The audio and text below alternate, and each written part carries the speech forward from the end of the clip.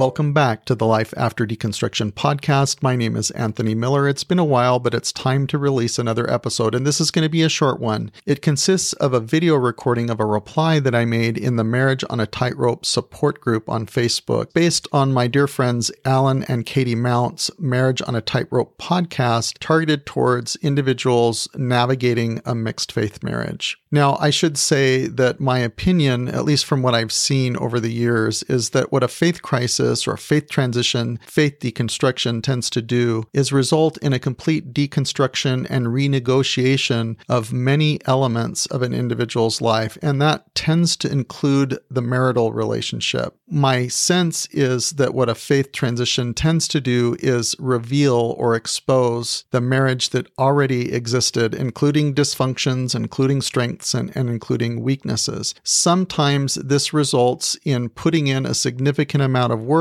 that can strengthen the marriage and actually make it better. Other times it doesn't work out that way, and it exposes dysfunctions where it would be most helpful to end the marital relationship. In this episode, what I share are 5 things that have been very helpful for my wife and I to navigate our mixed faith marriage of almost 7 years, where our relationship has grown stronger. I hope you find it helpful.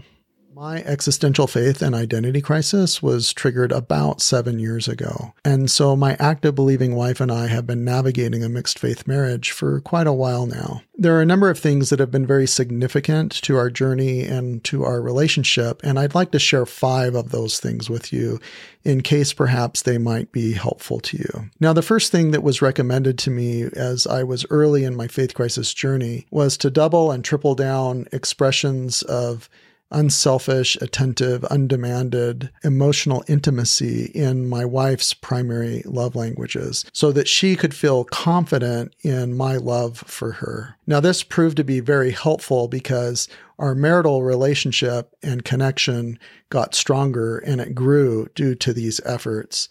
And it was helpful for my wife so that she could experience that as I incrementally stepped away from the church, that I wasn't stepping away from her because she knew how much I loved her. It increased her capacity to distinguish our marital relationship from our temple ceiling. At the same time, it was extremely helpful for me because as I was unpacking and deconstructing church history, biblical scholarship, policies, doctrines, and things from the church that at times made me feel anger and a sense of betrayal, it increased my capacity to distinguish the church from my wife. So instead of expressing and projecting my sense of anger and betrayal towards my wife as if she were a representative of the church, what I did increased our intimacy and connection, and it increased my capacity to distinguish her from the church, and that helped our relationship. Now, the second thing is I recommend that you find and do a spiritual values exercise or something similar as a method to identify your common spiritual values, preferences, and interests, as well as your individual differentiated spiritual values, preferences, and interests. What we found for us is that we enjoy things together like listening to the On Being podcast with Krista Tippett, books from Brene Brown, things about Buddhism like from Jack Kornfield and Eckhart Tolle, things about faith and growth like from Brian McLaren, or other similar things that we enjoy together. Now, I'll listen to, read, and consume my own things that help me and give me an opportunity to thrive and grow. And my wife does the same thing. She has her own things. And then we have our shared things that we do together, shared interests and shared topics. We both experience a sense of spirituality and connection, for example, in charitable work or in service to others. And there are shared activities and things that we do in this area.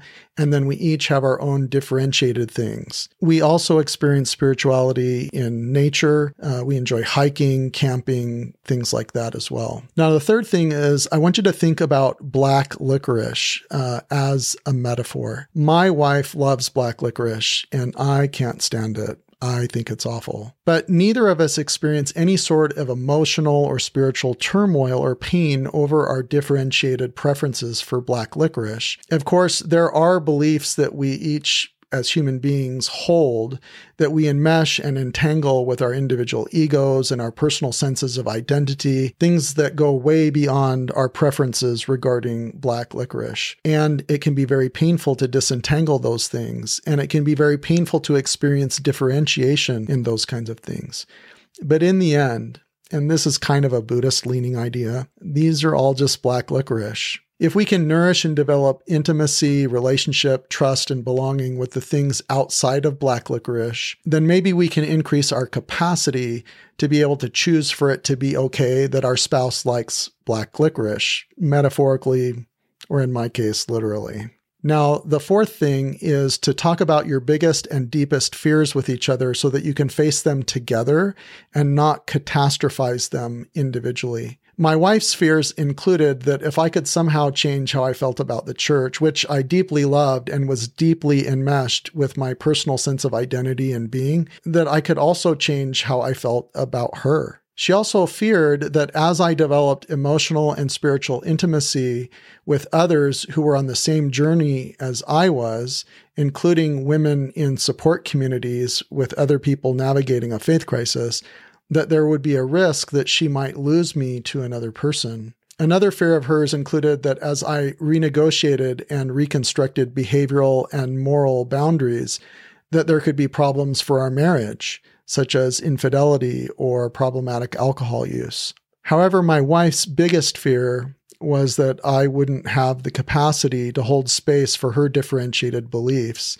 if she did not also experience a faith transition and leave the church with me. And my biggest fears were in many ways similar, that she would someday decide that she couldn't be with me anymore, having left the church, not believing the temple or priesthood was more than man-made, and eventually that I might formally resign from the church, leading her to choose to not be with me. It was helpful for us each to talk through these things, rather than to each privately and individually catastrophize them in our minds. Along the way, we each had to put in a significant amount of individual work to increase our confidence that we would each be okay even if we weren't together, which actually made it possible for being together to be a choice.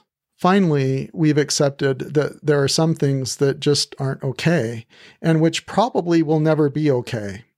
It will probably never be okay for my wife that I left the church and that I speak publicly about it. And it will probably never be okay for me that she's made a conscious choice to not study and deconstruct the same things that I chose to deconstruct. But we both choose to be together. We want to be together. We choose us. And maybe it's a Buddhist type principle of choosing to live in ambiguity and in uncertainty.